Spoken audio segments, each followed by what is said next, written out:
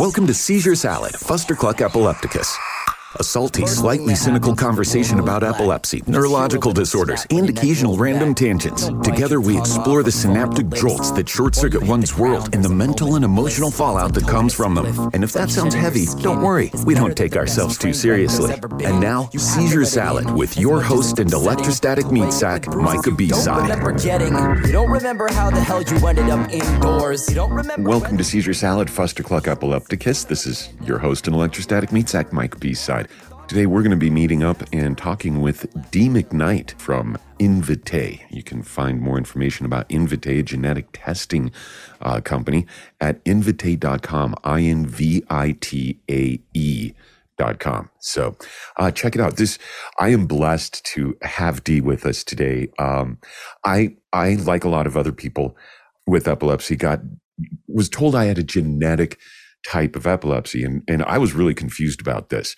I took it to be like an inherited thing from either one side or another of my family. And then Dee visited us and gave us a presentation at our epilepsy support group meeting, and it really opened my eyes. It really gave me a lot more understanding of how this actually works. And there's a couple of ways about it. Dee, welcome. How are you today? I'm good. How are you? I'm doing well. Good to see you. Good to see you. Thank you for joining us. It's great to see you again. How are you doing? What's going on? Where are you at right now? I am currently in Maryland, and there was sun today briefly, but I see clouds are coming back in. So I work from home in my basement. In Invitae, it's almost a fully remote workforce. Okay. So the people that are on site are the people who are working in the lab and physically moving samples around for the most part. And then everybody else is in their own homes. And this was pre-COVID too. So when COVID came, we were already set up for that. You were in your element. It just flowed right through. Zoom was not new for us when COVID hit. Nice. So tell us a little bit about yourself, your background, how you got involved with precision medicine and genetics. Sure. So my road to genetics was not straightforward. I got a bachelor's degree in biology from University of Maryland, and then I worked as a junior chemist in a generic pharmaceutical company I didn't even last a year. And I was like, okay, I think I got to go get more schooling here. And so then I went and got my PhD at Penn State, and I really didn't know what I wanted to do. My PhD was in physiology, and it was a bone biology lab. And I think for a long time, I just kept trying different things and would realize I didn't really like it, and then switch gears and didn't really like that, and kept doing that until I was in my postdoc at NIH, and I basically stumbled upon medical genetics. I was in a protein biology lab, and the PI was studying a family of bone proteins, or tooth proteins, actually, sorry. And I happened to be able to figure out how to sequence one of them. And we had a collaborator who had a freezer stock of samples from patients with this Denton disorder that they could never find the mutation for. And they're like, oh, well, you figured out how to sequence through this gene. Can you look and see?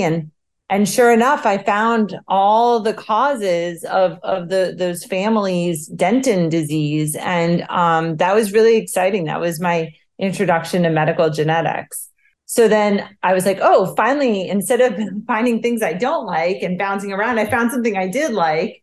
And then I kind of dove into that and did my fellowship at NIH. So I'm a board certified clinical molecular geneticist, which means I'm boarded to sign the genetic reports at a diagnostic lab.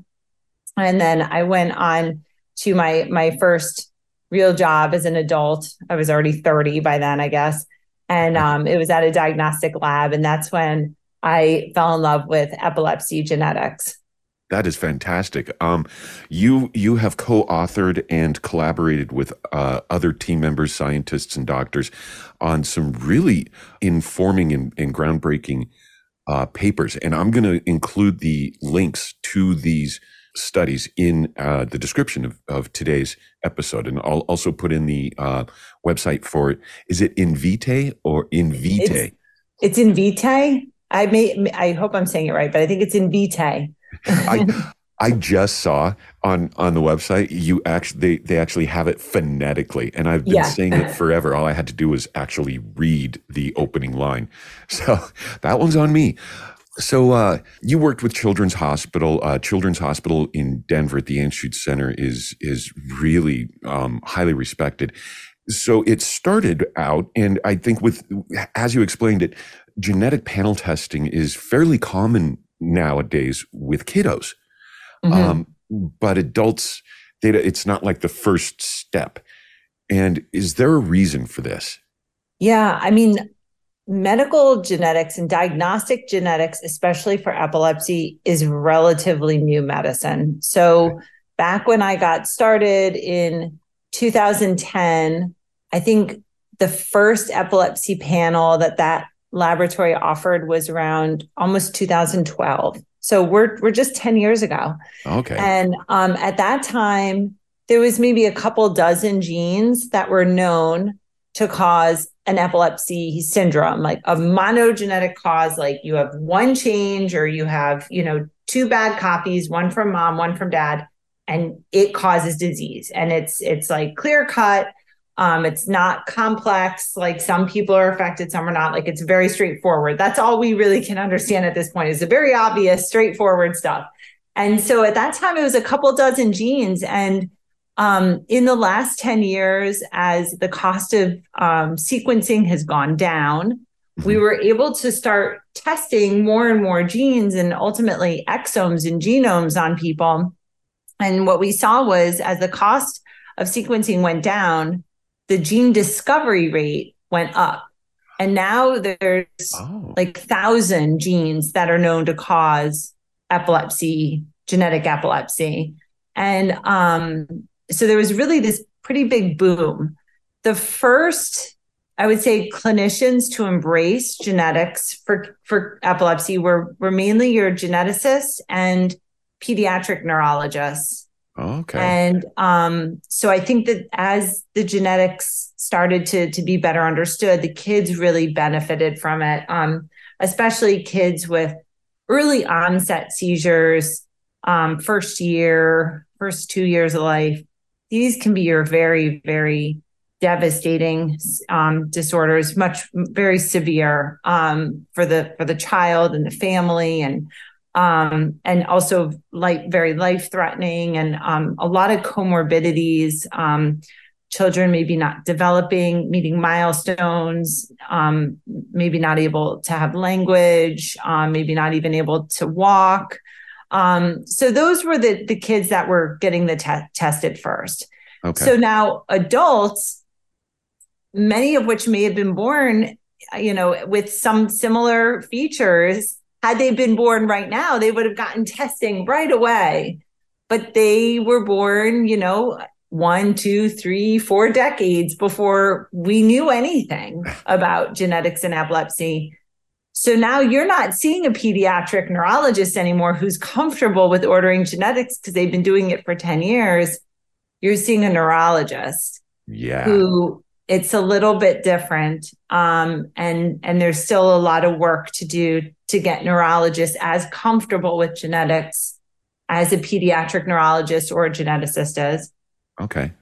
And this was one of the big eye openers I had, because my confusion around it was, well, then it's genetic. My younger brother and I had it. We had the smaller focal seizures growing up, but our older brother didn't. And so it was like, well, then this has to be coming from our father. But in actuality, it's very possible that my biological father and my mother both had the mutation, right? And since my older brother's my half brother, that didn't affect him. It's possible. Okay. So it's possible. It could be that it's dominant coming from a single parent. Not everybody, especially for some of the dominant later onset conditions, not everyone's going to express it the same way. There could be recessive, which you're describing, one bad copy from mom, one bad copy from dad. That is definitely a possibility. Another one is X-linked. And this is where it could be that it's coming from mom, but because she has a healthy copy, she's fine. And when she passes it down to two sons, you don't have a healthy copy anymore. Okay. So you inherited the bad copy from mom instead of the good copy from mom. So there's lots of different inheritance. And then we really only understand the really obvious stuff. Mm-hmm. So there's likely to be a whole more complex cause of epilepsy that isn't because of one bad gene, but it could be that there's multiple changes throughout the genome. And let's say 10 of them cause epilepsy, but if you only had 9, it's not enough. Or if you had 8, it's not enough. If you have 9, it is when you're stressed. And then if you have 10, it's more severe. So we don't understand that yet. That's complex genetics. There's very likely complex genetics involved in some individuals' epilepsy, and we haven't figured that out yet. Okay. And this is a great reason, I think, not only for patients, but for the knowledge pool in the community overall, is to push for that. I have a question for you, and a lot of these answers are going to be available for people on the Invitae site. I'm a big fan of advocating for yourself and questioning the treatment plan that you're getting in a healthy way, a healthy, productive way. So do you need a doctor's approval to come in and get a panel done, a genetic panel done? Yeah, right now, the testing for epilepsy is something that needs to be ordered by a medical professional. It could be a clinician, it could be a doctor, it could be a genetic counselor, but a medical provider has to order it. Okay. I do hear this often from adults with epilepsy who are frustrated because they're talking to their neurologist, they're showing them information that they're getting from conferences or from their support advocacy groups, and the neurologists are just resistant. And often what you have to do if you really, really, really want to pursue this, you might have to go to a larger academic center. So the larger academic centers tend to have more resources. So their clinicians are just a little bit more comfortable with genetics. They might have genetic counseling. They might have geneticists that they can talk to in the same facility, versus a community neurologist just may not have those resources to lean on. And there can be discomfort that they might get a result back that they don't understand. Okay. Or they get a result back and they don't know what to do with it. And they actually are supposed to do something with it, but they're not sure. And they don't have that kind of support. So often if you're involved with a bigger academic center, if you visited a bigger academic center, you have the ability to get to a bigger academic center, you're likely to be met with less resistance around getting the genetic testing done. Gotcha.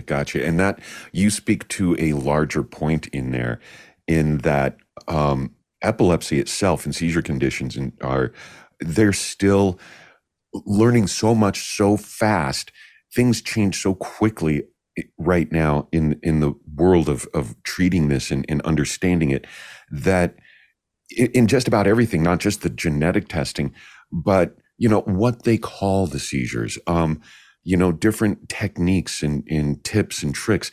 When I was in Glenwood, the neurology department had no idea what to do with me and sent me to UC Health in Denver.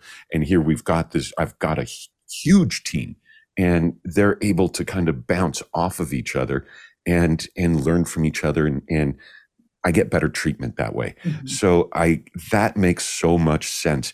Sometimes you got to break up with your doc and go somewhere else. You have to see other people. You get a second opinion, I think another thing that you sort of made a point that resonated with me. I think that if you're comfortable, if you're an adult with epilepsy and you're comfortable and you have the ability, joining research studies, being part of the research is what's going to help the field move forward. whether it's clinical trials, or even if it's a research looking at, the complex genetics, we still have to figure that out. There's a lot of people that we do genetic testing on, they have epilepsy, and we're not finding the cause.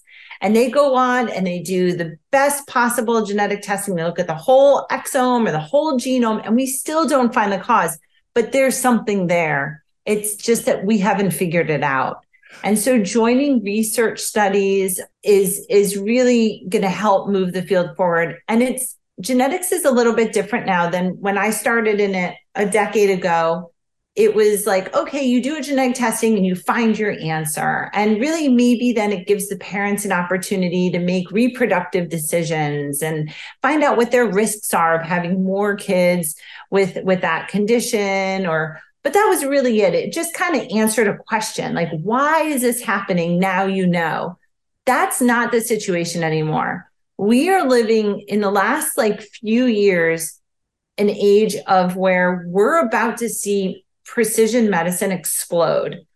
Genetic conditions, some by all means have what look like a cure at this point between gene therapy and CRISPR. And there's these things called ASOs. These are drugs that are targeting the genetics. They're targeting the bad gene and either turning it off or making a good copy of the gene you're missing, really going to the source of the problem. And this is why we need to do more research and more genomics and proteomics and all the kinds of omics, because this is what matters.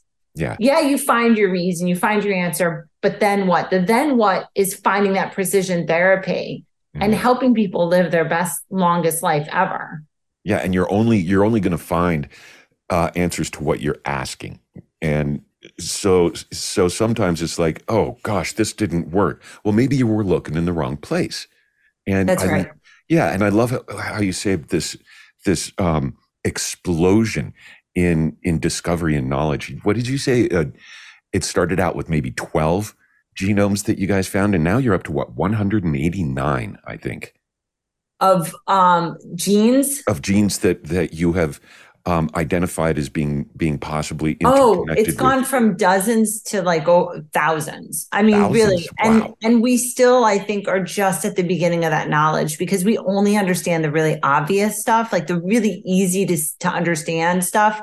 We haven't figured out the complex stuff. And that's the next level. Okay. And once we understand these etiologies, now these therapies can target the etiology. And that's what's so impressive, is to see some conditions that were, these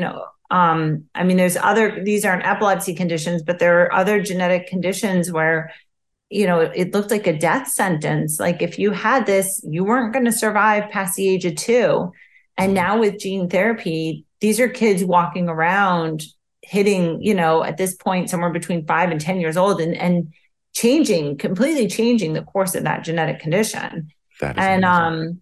It's amazing. It's amazing to see what, by all means, look like cures to genetic disease. I never thought I would see that in my lifetime, let alone 10 years. Do you, and this is a little bit off topic, but not, I'm assuming that this gives you a lot of gratitude, a lot of satisfaction, because you are part of this pioneering breakthrough. How does that feel? I mean, it feels great when you put it that way. I'm like an impatient person though, so it's frustrating. I'm like, come on, we got to move faster. We got to get the data out there. We need to sequence more people, like drug companies, make more drugs. I'm impatient with it, but at the same respect, it's moving really fast. And it is nice to be part of it. I always think we can do more. You do see that there's diagnostics. The field of diagnostics is really in so many ways separate from the field of biopharma. And really they were always different entities, but now they have to come together. We have to work together.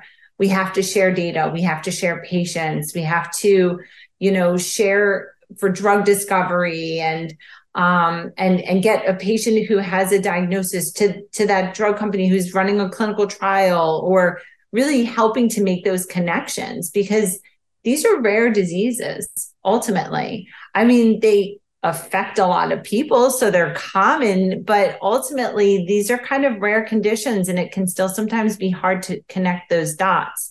Yeah. But we can't waste any time.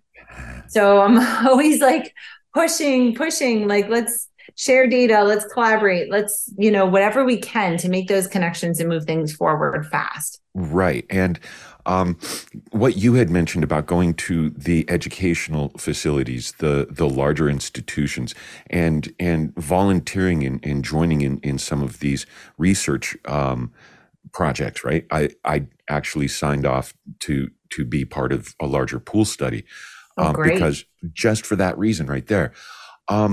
What do you think about the possibility, and is this already in play? How else can we as patients join in the management and guidance of this? Is there any kind of effort to work with and quote unquote lobby certain medical institutions or the insurance companies and really advocate? Because I think if we could get them in, because this benefits everybody. We had a guest on a few months ago who did pharmacogenomics. And, are you a fast metabolizer or are you a slow and it looked at the liver enzymes, I do believe. And we've had another guy more recently who worked with precision medicine and gene testing for CBD panels. And we all know CBDs and THC are really helpful in the epilepsy community. But this is something entirely different. This doesn't go toward, what pills should I be taking? What's going to make me sick? What's not going to work at all? This is more kind of like you said, going to the source. You're treating the source rather than the symptoms with this method. Is there a big difference? Yeah. So you bring up a really good point, and really one of the challenging things in our field is there is resistance to cover this kind of testing. And a lot of barriers are put up by a lot of payers around testing. And it's not always clear why, or if it, really does benefit the patient. I think that sometimes there's still this older view that, again, genetic testing is just answering a question of why, but it doesn't really change management. And even one of our recent manuscripts came out just, I think, the end of last year. We showed that finding a genetic cause of epilepsy, you could change the medicine. Just those anti-seizure medications that have been around like decades, that there are, with certain genetic conditions, drugs you want to avoid because they will make you worse, or drugs you want to take because there's research showing that they're more effective in individuals with that genetic condition. And so even the super precision medicine aside, like this is just your standard, anti-seizure drugs, even the genetics can inform that. And we, in that study, showed that half of the positive results, the doctors changed the treatment based on that result. And then when we had enough time to measure outcomes of like, how did the patients do after the doctor changed the medicine? 75% of them had positive outcomes. 65% of them had either reduced or total seizure control. Wow, that is from changing that medicine. Yeah, like that's a big deal. So, I mean, really, insurance should be paying attention. And I think that it'll save insurance companies money. So much money, because less seizures means less hospital stays, right? Right. Which are very costly, not to even mention the improved quality of life. I mean, really all that goes around with having good seizure control versus poor seizure control. It's not just dollar signs. And yes. So that's where I think the community, the patient community, especially the adult patient community, really can make an impact. Call your insurance company. Why can't I get this testing? Pay for this. Medicaid, parents with kids, call Medicaid. Why can't I get this testing? Pay for this testing. Mm-hmm. I think that that's going to need to happen globally for us to make sure that like the diagnostics isn't the like barrier to you getting a precision therapy. There should be no wait on the diagnostics. Yeah. Like if there's a precision therapy, that's available, everyone should have the diagnostics to know who qualifies for that or not. Right.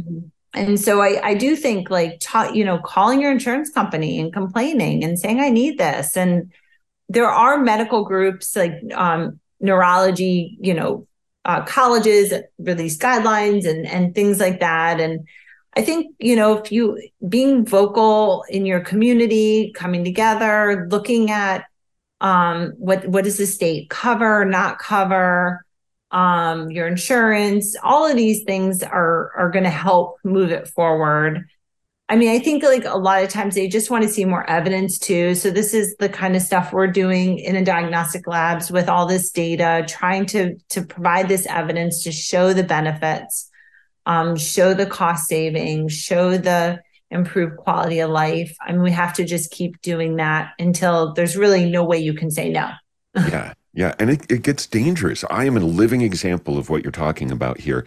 I was lucky enough and just got sick and tired of the treatment. Doctors throw pills at you like they're throwing spaghetti against the wall until something sticks. I almost died off a couple of them. One gave me incredible suicidal thoughts that I went through 14 different medications in 4 years. And I have a drawer that I ended up taking back to the pharmacy, but I had a drawer, shoebox size, of pills that insurance had paid for that were making me ill or making me sick or killing me. And how much money did that cost? How much money did that cost for me to have to throw them away? And think about all your time. Oh, God. All your time, all those visits, that wait and see, and just throw at it and see what happens, see what sticks. Yeah. And you see that like a lot of patients with, and this is true for children and adults, they are on so many drugs, and that drug to drug interaction and all the side effects. And I mean, that just even knowing when you have a diagnosis, well, this drug's not going to help me, take them off. We saw that was a common thing, to just stop certain drugs. If you know it's not going to help based on the etiology, how that drug works and why you have epilepsy, take them off. Like, those side effects are significant. Mm-hmm. Oh, yeah. And how scary, as an adult, you can articulate this, but there's people with epilepsy who can't articulate that, or children to be having this very, unnatural feel for these drugs is really scary. Yeah. And we've touched upon this before in other episodes on this show, is there is this inherent, especially with kiddos, kiddos are looking up to adults as authority figures in the first place. And the doctor is supposed to be this all-knowing, all-encompassing, everything is for the greater good. And they intend positive. They have positive intent. It's just the way that the system has been set up and going for so long. Like you said earlier in our conversation, the resistance because of the discomfort with the results and the process. Yeah, I like how you said, tell them to take it off, put your foot down. And I know there's so many of us that are like, you're not supposed to do that, blah, blah, blah. Trust the process. But you also have to question the process. It's not a blind trust here. Well, and you know yourself better than anyone else. Yeah. I mean, you do. And you see this with the parents of the kids. Like, they are living and breathing this all day.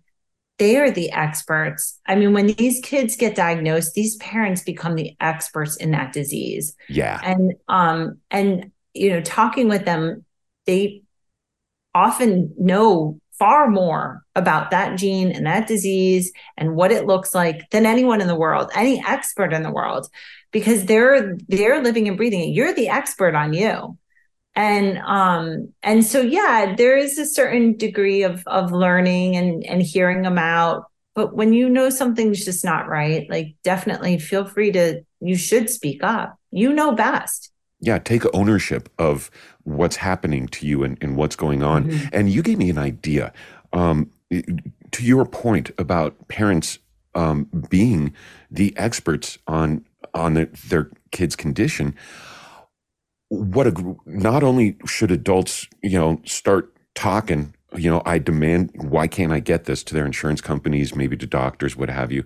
But also what could help is the parents of the children who have gone through this, had the testing panels done and made adjustments and saw this great improvement. Parents, let's be very vocal about this. Let's send out that positivity and say this works. And the more people voice that to their providers, then maybe the more influence is going to come through. Because, hey, we all like to do a good job, and a pat on the back and the shoulder when you've accomplished it. Let's let the adult neurologists know that your success rate's going to go through the roof by doing this. So if we could get a little peer pressure going on, and the adult neurologists start to see these pediatric neurologists enjoying this success rate, then we could maybe start to shift some of that stuck thinking, right?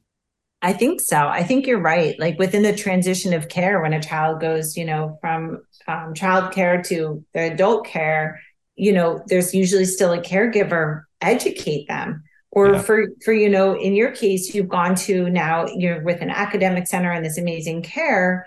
When you see your old neurologist, or go back and run into your old neurologist, like educating them. I do this all the time when I go in for my regular GI doctor or OBGYN. I mean, I'm always talking to them about genetics and teaching, or like with my child's pediatrician, we had pharmacogenetic testing done for my daughter, and I'm teaching her, I'm like explaining it to her, and just we can help add. I mean, these doctors have had a ton of training and they know a lot.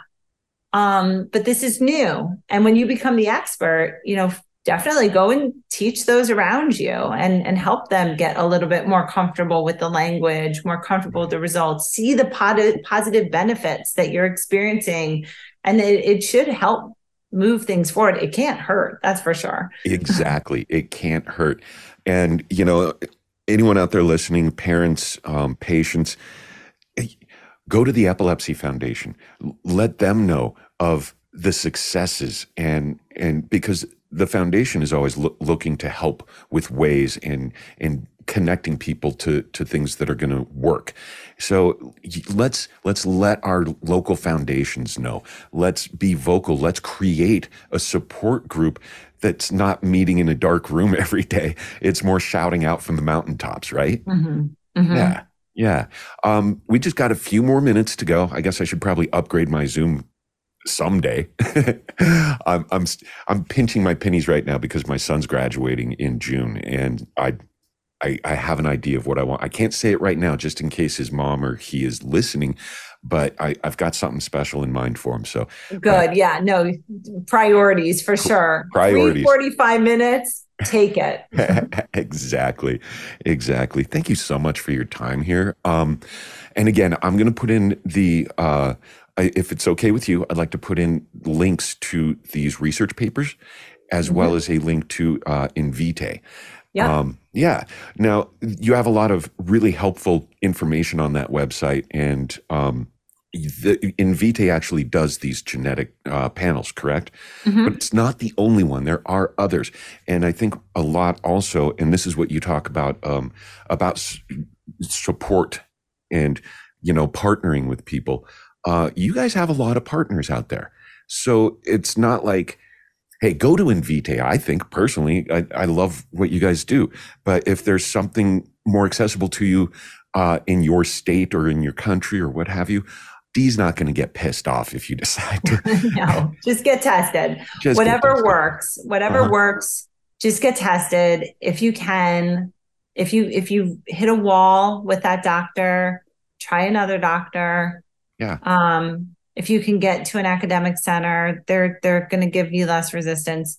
There's multiple labs that offer genetic testing for epilepsy, and they're all very good. There's standards that we have to meet to give you a quality result. So you're in good shape.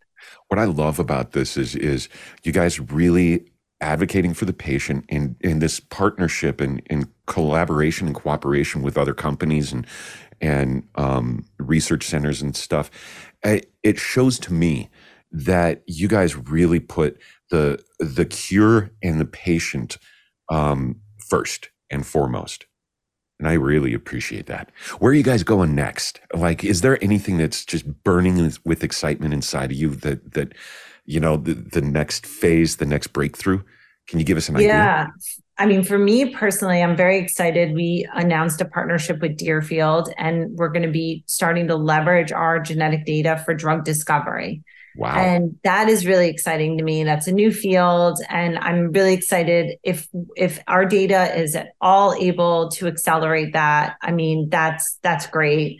Within epilepsy, we have a study now where we're looking to show that when you get a diagnostic result, it actually reduces the procedures and the claims and all those things. And we have initial data that shows that sure enough, there's a reduction in emergency room visits when you get diagnosed versus not diagnosed. Right.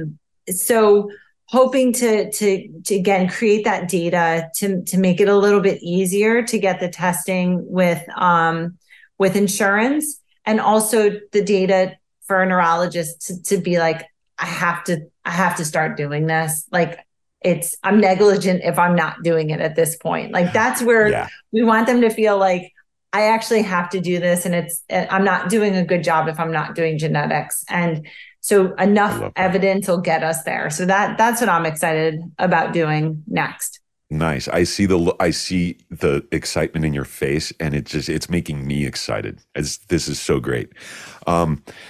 Wow. Thank you so much for sharing your time and your knowledge and your space with us today. I'm walking away feeling like a lot more knowledgeable about this and motivated too.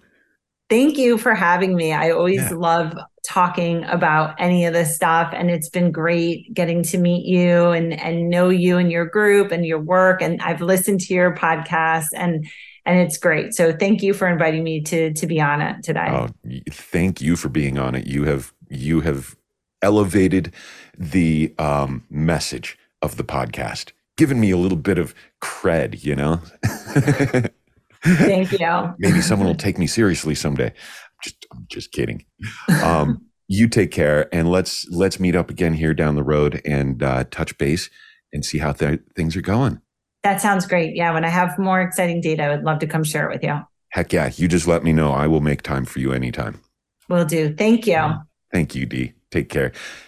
All right. Dee McKnight from Invitae. And again, make sure you check out the link and the website and some of these documents. It's really eye-opening. You guys take care of yourselves. Thanks for joining us today. And, well, you know the routine. Drive fast, take chances, unexpect the expected. And remember, it's all in your head. Much love.